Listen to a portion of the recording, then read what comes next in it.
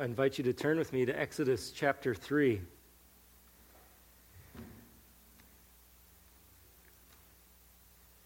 If you were here last week, you heard me give a correction to what I had put into the bulletin, and I'll do it again this week. The text that we'll be looking at this morning is Exodus chapter 3. We'll just be going verses 13, maybe verse 14. We'll see. This chapter is so rich. As I continue to dig into it, I find I can't get very much further than I get this morning. So we'll just be reading a few verses. Exodus chapter 3, verses 13 through 15. Then Moses said to God, "If I come to the people of Israel and say to them, 'The God of your fathers has sent me to you,' and they ask me, 'What is his name?' what shall I say to them?" God said to Moses, "I am who I am." And he said, "Say this to the people of Israel, 'I am has sent me to you.'" God also said to Moses, "Say this to the people of Israel, 'The Lord, the God of your fathers, the God of Abraham, the God of Isaac, and the God of Jacob, has sent me to you. This is my name forever, and thus I am to be remembered throughout all generations." Let's pray.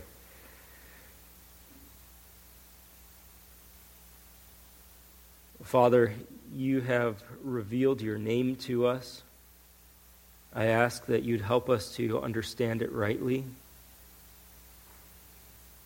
to live in a reverence for you, for there is none like you, none before you, none after you. There's no God beside you. And so help us to worship you rightly and understand your will for us, even understand who you are and how that so profoundly affects our lives. Use this text to help us grow in the knowledge of you, we pray. In Jesus' name, amen. I recently was told by my parents that my name was not what they had originally intended to call me. I don't know if you know the story of your name and how you came about your name from your parents, but if you find out that it could have been something else, it throws you for a little bit of a trip. My parents just recently told me, and they probably told me this before, but it hadn't clicked, that they originally were going to call me Jonathan Andrew. And then they found out that a number of other children during that time were being named Jonathan. They're in their church and around the circle. And so they couldn't do that, so they switched the name. So now I'm Andrew Jonathan. But if my name had been Jonathan, I feel like my whole life would be different. It's hard to think what that would be like. It's my middle name, but I don't really think of it as necessarily all that important. It's kind of mind-blowing to think what it would life have been like if my name was Jonathan. Now, Jonathan means God has given. And it's not necessarily that it's intrinsic to me, that the name would have to coincide with what I am, but Andrew means strong and manly. So you can do with that what you want.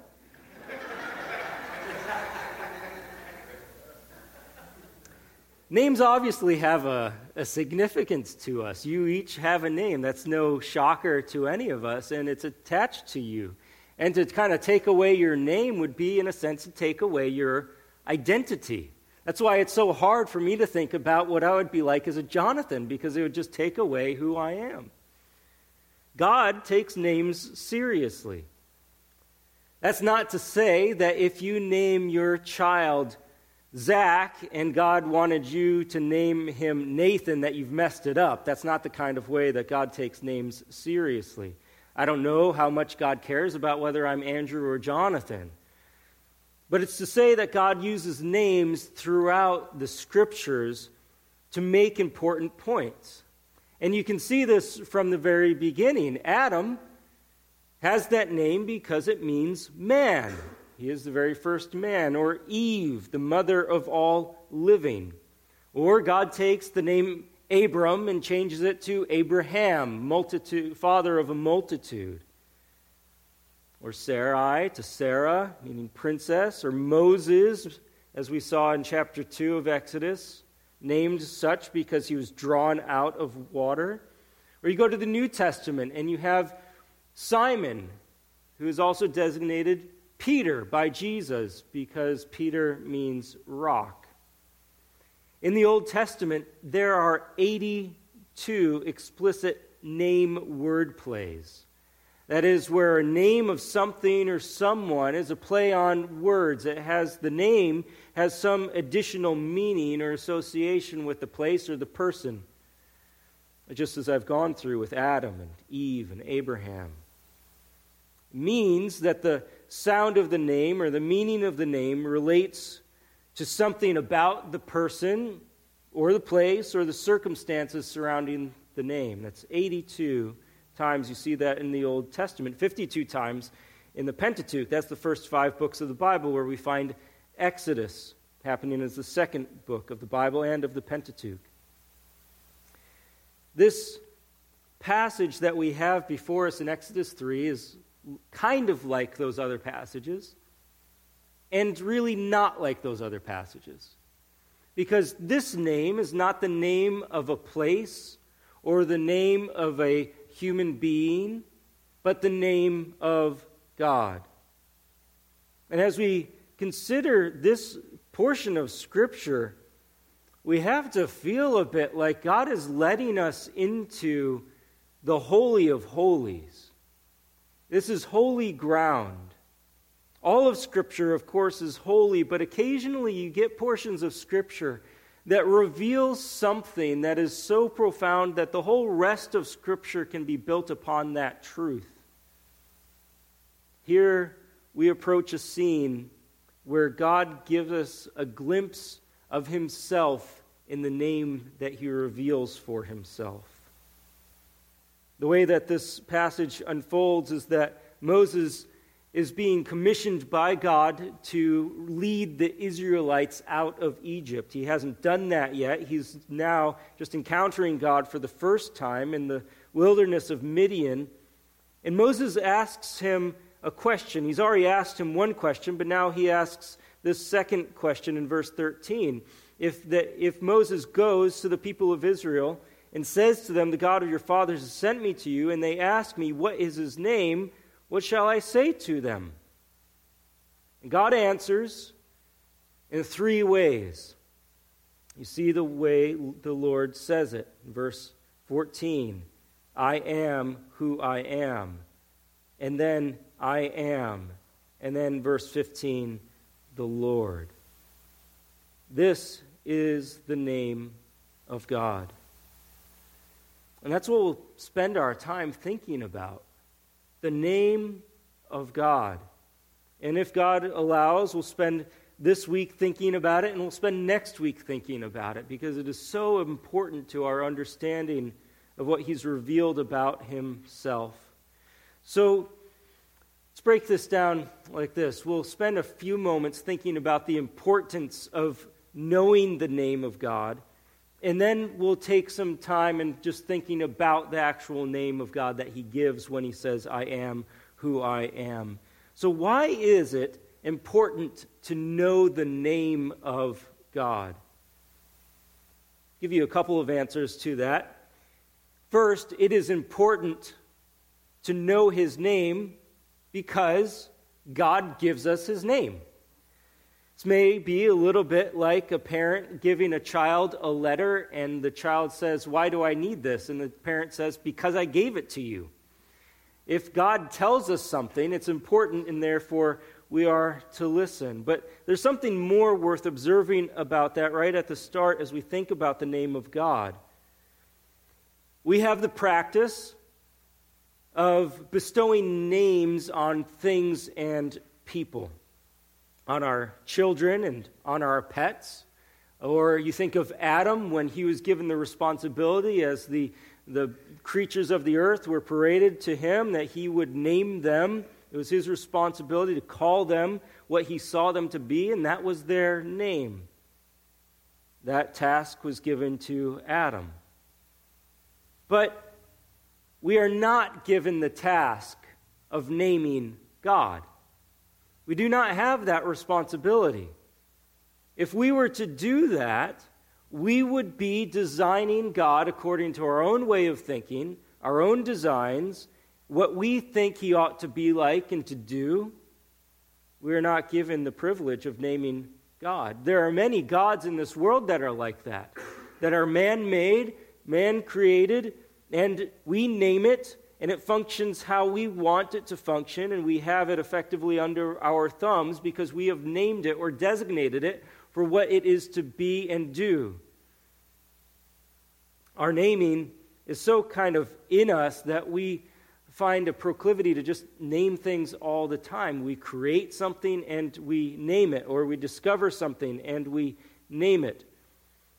There's natural discoveries and scientific discoveries that try to name things according to some sort of classification. If you remember your high school biology class, you learned those Latin names and classifications and orders and genus and species. And all of that is some sort of classification system to designate what we see and observe and to call it what we see it to be. We name stars after those who discover them, or dinosaur bones after where they were found, or telescopes over prominent astronomers like the Hubble Space Telescope, named after Edwin Hubble, who discovered there were millions of galaxies beyond our own. We name things all the time for discoveries we make, and it honors the one that discovers it, and we bestow a name on that thing. But not so with God. We do not name him.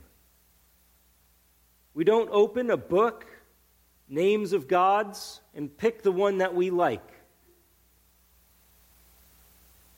We hear from him what his name is. Moses asks, what is his name? The Lord tells him. Moses does not name him.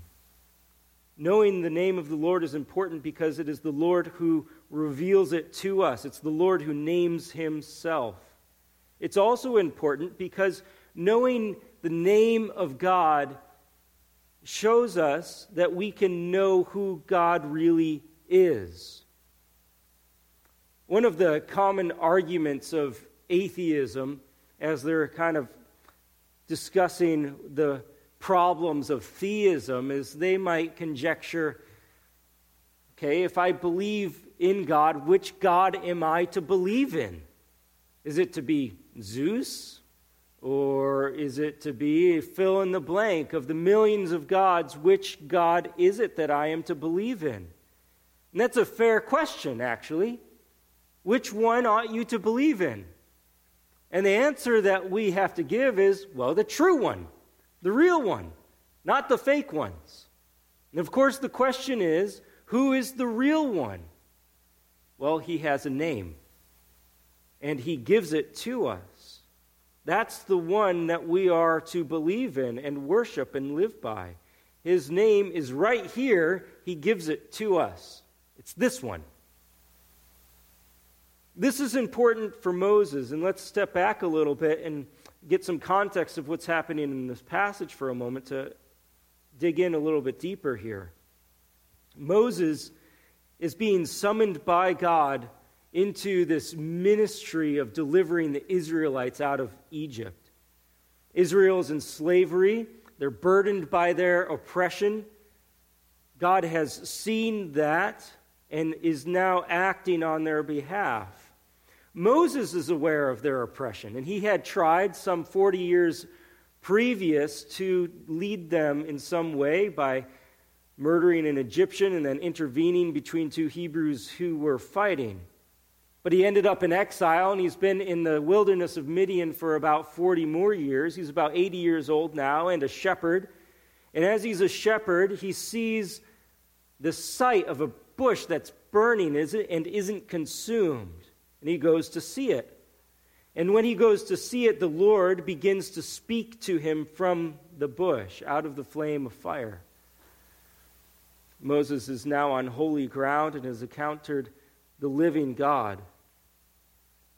God tells Moses that he has seen the affliction of his people, that he has come down to deliver them out of Egypt and into a good land, a land flowing with milk and honey. And then, to Moses' surprise, he's the one that's going to do the leading.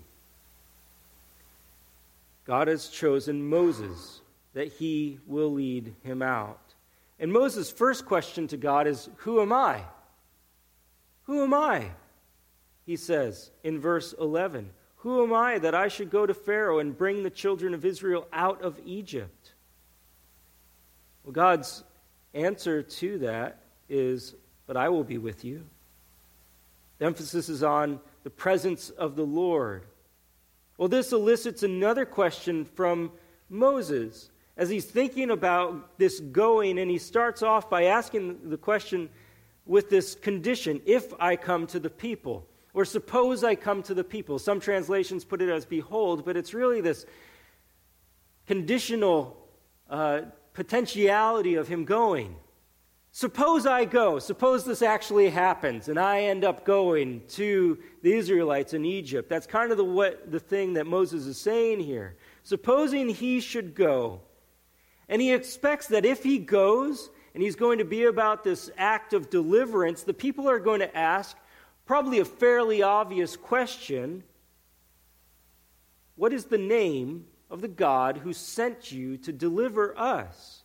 Who is this God that is behind you? If you recall, back when Moses tried the first time to intervene in some way, in chapter 2, verse 14, the response of the Hebrews to his action was, "Who made you a prince and a judge over us? Do you mean to kill me as you killed the Egyptian?" It's kind of a question of authority. Who was it that appointed Moses for this task? He seems to be expecting a similar question as he goes back. What is the name of the God who has sent Moses? Now, it kind of begs the question, do the Israelites not know God? Or maybe Moses, does he not know the name of God? And whether the Israelites don't know or Moses doesn't know is not very clear to us. We don't know if they didn't know. But it's not beyond the realm of possibility that they didn't know. Judges chapter 2, verse 10 says, "And all that generation," this is after they are led out of the land and into Canaan, "and all that generation also were gathered to their fathers. And there arose another generation after them who did not know the Lord, or the work that he had done for Israel." It's not impossible to imagine that over the course of hundreds of years, the memory of the Lord and of his name had grown faint to the point where a reminder was needed. Oh, it seems like Moses remembered or knew at least of his ancestry, that he was a Hebrew, and if he knew his ancestry as a Hebrew, he would have probably known about Joseph, and maybe Joseph's father Jacob, and Jacob's father Isaac, and Abraham. But the memory of God may have grown a bit dim at this point, not so out of the realm of knowledge that they had no idea that there was a God, but maybe just some need for recollection as to who this God is. And so he anticipates the name as he enters back into Egypt. What is his name? Maybe asked of him. What shall I say to them? The importance for Moses to have the name of the Lord in his pocket is to basically show that he has the right God sending him, the God who is able to fulfill the very task for which he's been sent. In the immediately following verses, God is going to tell Moses what he's going to do through him in Egypt for Israel. And then later in chapter 6, God is going to describe all the things that he's going to do for Israel. Turn there to Exodus 6, verse 6.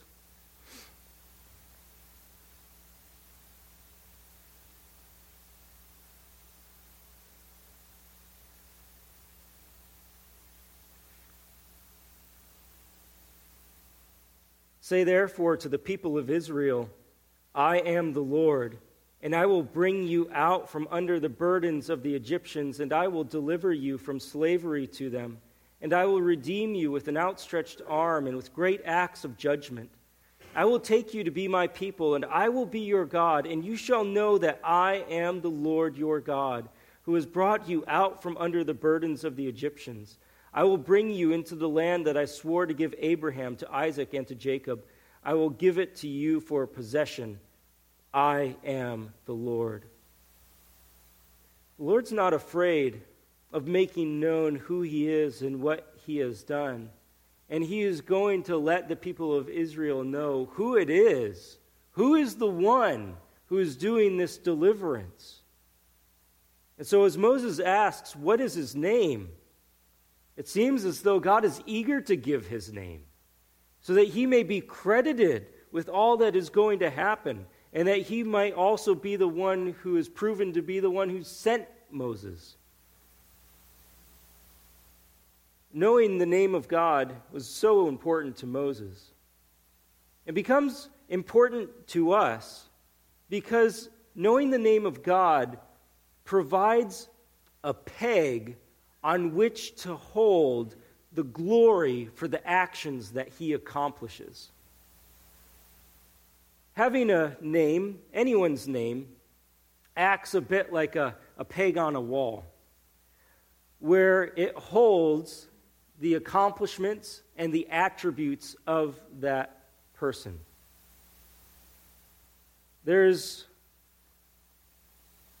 this concept that if you were to remove your name from yourself, you would kind of remove your identity, or at least that peg that held all of those attributes of who you are. There's a story of a man who, when he turned 60 years old, he decided that he no longer wanted to be called Mike, he wanted to be called Michael. Because he found out that Michael was more of a biblical name. It had L at the end, which stood for God. And so he wanted his friends and family to call him Michael, but after 2 years, he gave it up. It just couldn't be done because who he was Mike. All of his attributes and characteristics were hung on that peg, and it couldn't be undone at that point. One theologian says regarding God's name, it was God's desire that Israel would know, cherish, and use his name. This name became the peg on which they could hang all his visible actions and mighty proclamations. A name isn't everything. It doesn't tell you everything that you need to know about a person. But you can't know everything about a person from a name. It might describe some things about them, may even describe the main thing about them, but only in a generic sense. Or like Abraham, who had his name that represented what he was going to be. He was going to be a father of a multitude. That meant something. Or Peter, meaning rock. That meant something about who they were. But it's more than just what it meant intrinsically. It was also this element, or this peg, that was going to hold their actions and character traits and accomplishments. Without further actions and descriptions, a name is relatively vague and generic in association to the person who possesses it. But a name is important because it makes plain to whom we refer. This is one of the troubles with common names. If this were a typical Sunday and people were here, if I said, Rick is amazing, there'd be several Ricks right now would be thinking I was talking about them. But when you know which Rick I'm referring to, it will make a lot more sense. As you have associations with that name. I'm not going to tell you which Rick I'm thinking of. A name garners the associations that we have with that person. And as for the name of God, the name that he gives himself has intrinsic meaning, but it's also just a name. It's a peg on which we hold all of the attributes and accomplishments that apply to him. We need that name to know who the one is who has done all of these things, so we continue referring to him as the one who has done those things. So we don't misapply it to some other God or some other person. So we know that it is the Lord who has done all that he has done. And everything gets heaped up on him. And so for all time, for all people, we can credit him with the accomplishments that he has done. Again, in Exodus 6, verses 6 through 8, as he describes all that he's going to do, the Lord bounds that paragraph with, I am the Lord, and then he says all that he is going to do, and then he says, I am the Lord. He wants his name associated with his accomplishments. And so knowing his name is important because it provides a peg on which to hold the glory of God for the actions that he does. Knowing his name is also important because it serves as an identifier for what he is like. His name describes something of who he is. It's more than just a peg. It also describes something of who he is. If I were to walk into a room of people I didn't know and I said, I'm Andy, they would look at me and say, so what? It doesn't matter. But when Moses enters Egypt, he is to say in Exodus 7 verse 5, the Egyptians shall know that I am the Lord when I stretch out my hand against Egypt and bring out the people of Israel from among them. The Egyptians are going to know the Lord when he does these things, stretch out his hand and bring out the people. But his very name is going to show that he is the kind of God who can do those things. The very name he possesses indicates that he is the kind of God who can do the things that he's going to do. So even as you hear the name of the Lord, you should be encouraged that whatever he says he can do, if he holds fast to his name, he can do it because that's what his name indicates about him. When people meet me and they find out my name is Andy, they don't immediately know that I am manly and courageous. But when you meet the Lord, the I am who I am, that's a name for no other lips. And it speaks of the absolute character that he possesses.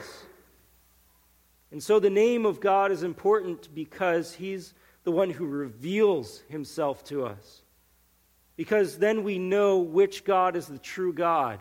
Because we have a peg on which to hang all of the attributes and characteristics and actions that he possesses and accomplishes. Because through it, we know something of what he is like. That's why it's important to know the name of the Lord.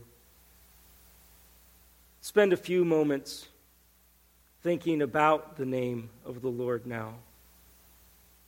Moses has asked, what is his name? And notice in verse 14, God is not reluctant this time to give it. He answers. Verse 14, God said to Moses, I am who I am. He goes on to shorten it, I am. And then he goes on to shorten it even further, the Lord. Or if you were looking in the Hebrew, it would be similar to our consonants, YHWH. As I'm studying this book of Exodus, I am discovering how important this book and particularly this section is to the whole rest of the Bible. And that's why it's important that we spend some time digging in here, and we'll only be able to really scratch the surface this time and next time. But when God gives his name, he lays a foundation that is going to be providing support to the rest of what happens in the Bible. He says, in answer to the name, what is his name? He says, I am who I am. 3 words in the Hebrew. In English, we translate it as I am who I am. In Hebrew, it's the verb to be, followed by a relative particle, followed by the same verb to be. Notice, that's not a normal way to answer someone when you're asked, what is your name? You don't give a verb followed by a relative particle followed by a verb. But this is the way God answers. And it shows that there's something unique about this God and his name. Notice also that God is not refrained from answering him.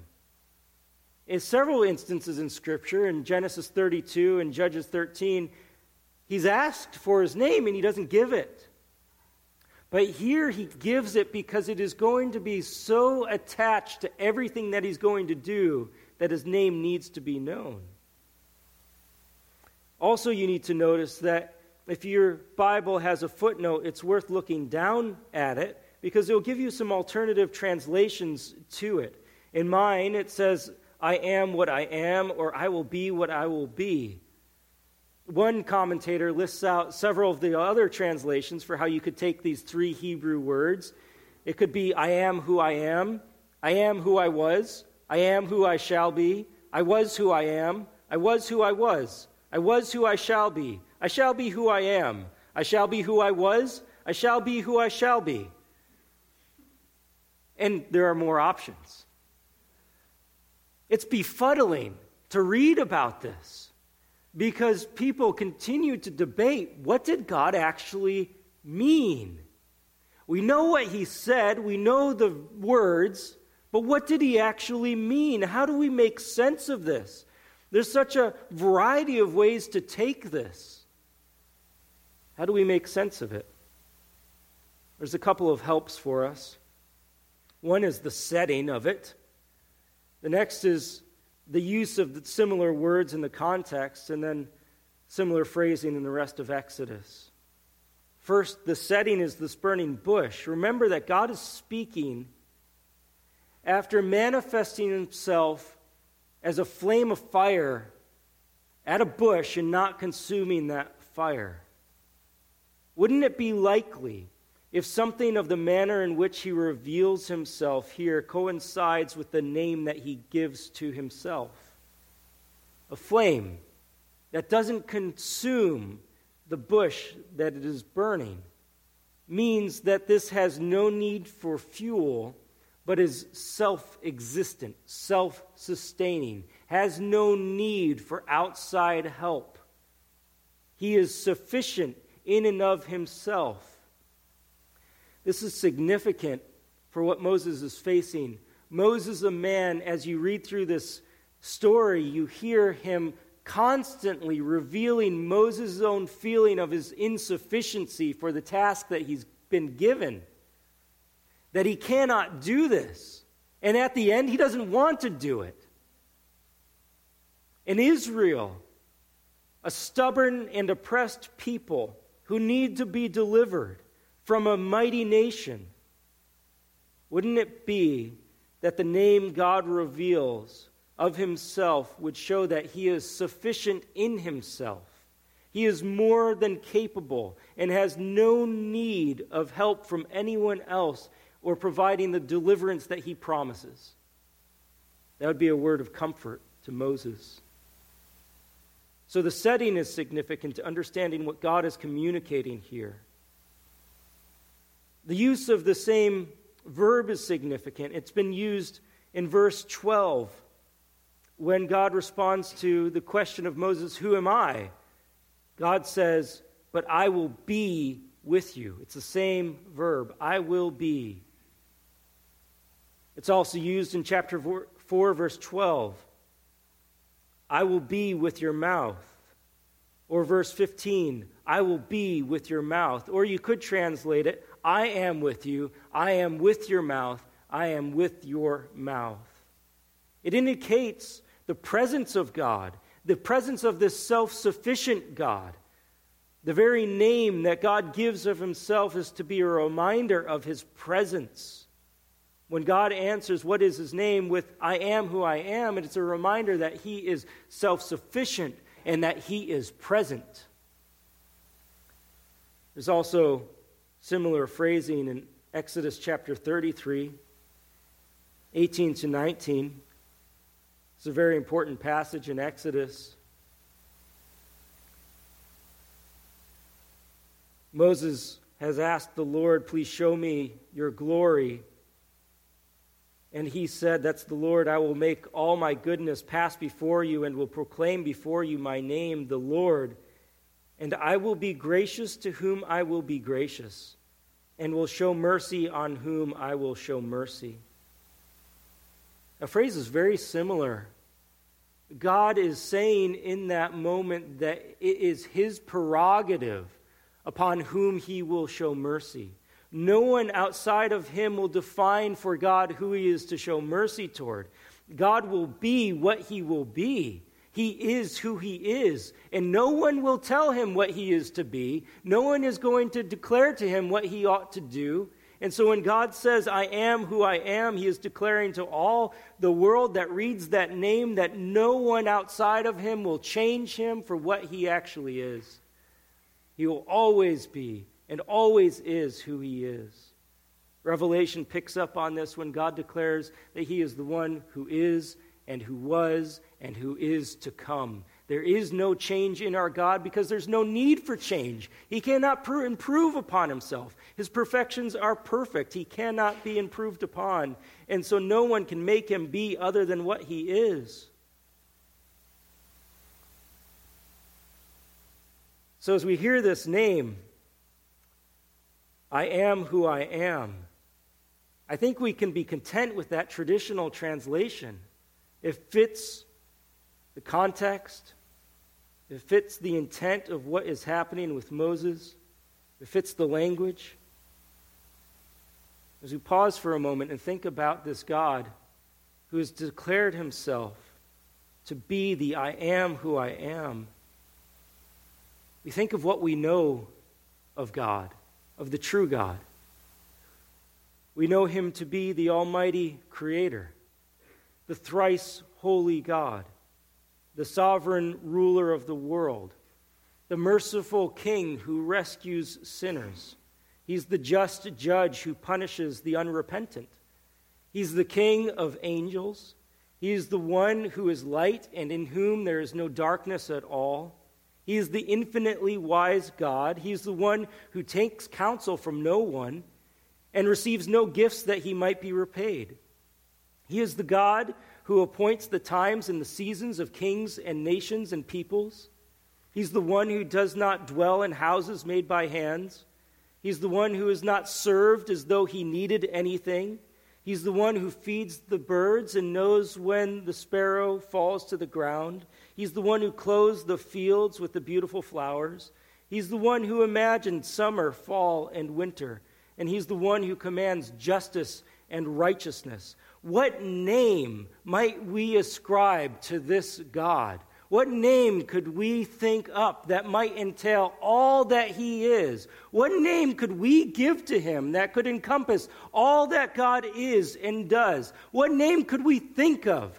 In all of our brilliance, in all of our ponderings for thousands of years, we could not come up with a name more brilliant than the name God gives himself. I am who I am. 3 words in the Hebrew, 5 words in the English, and infinitely profound and completely appropriate for what we know of our God.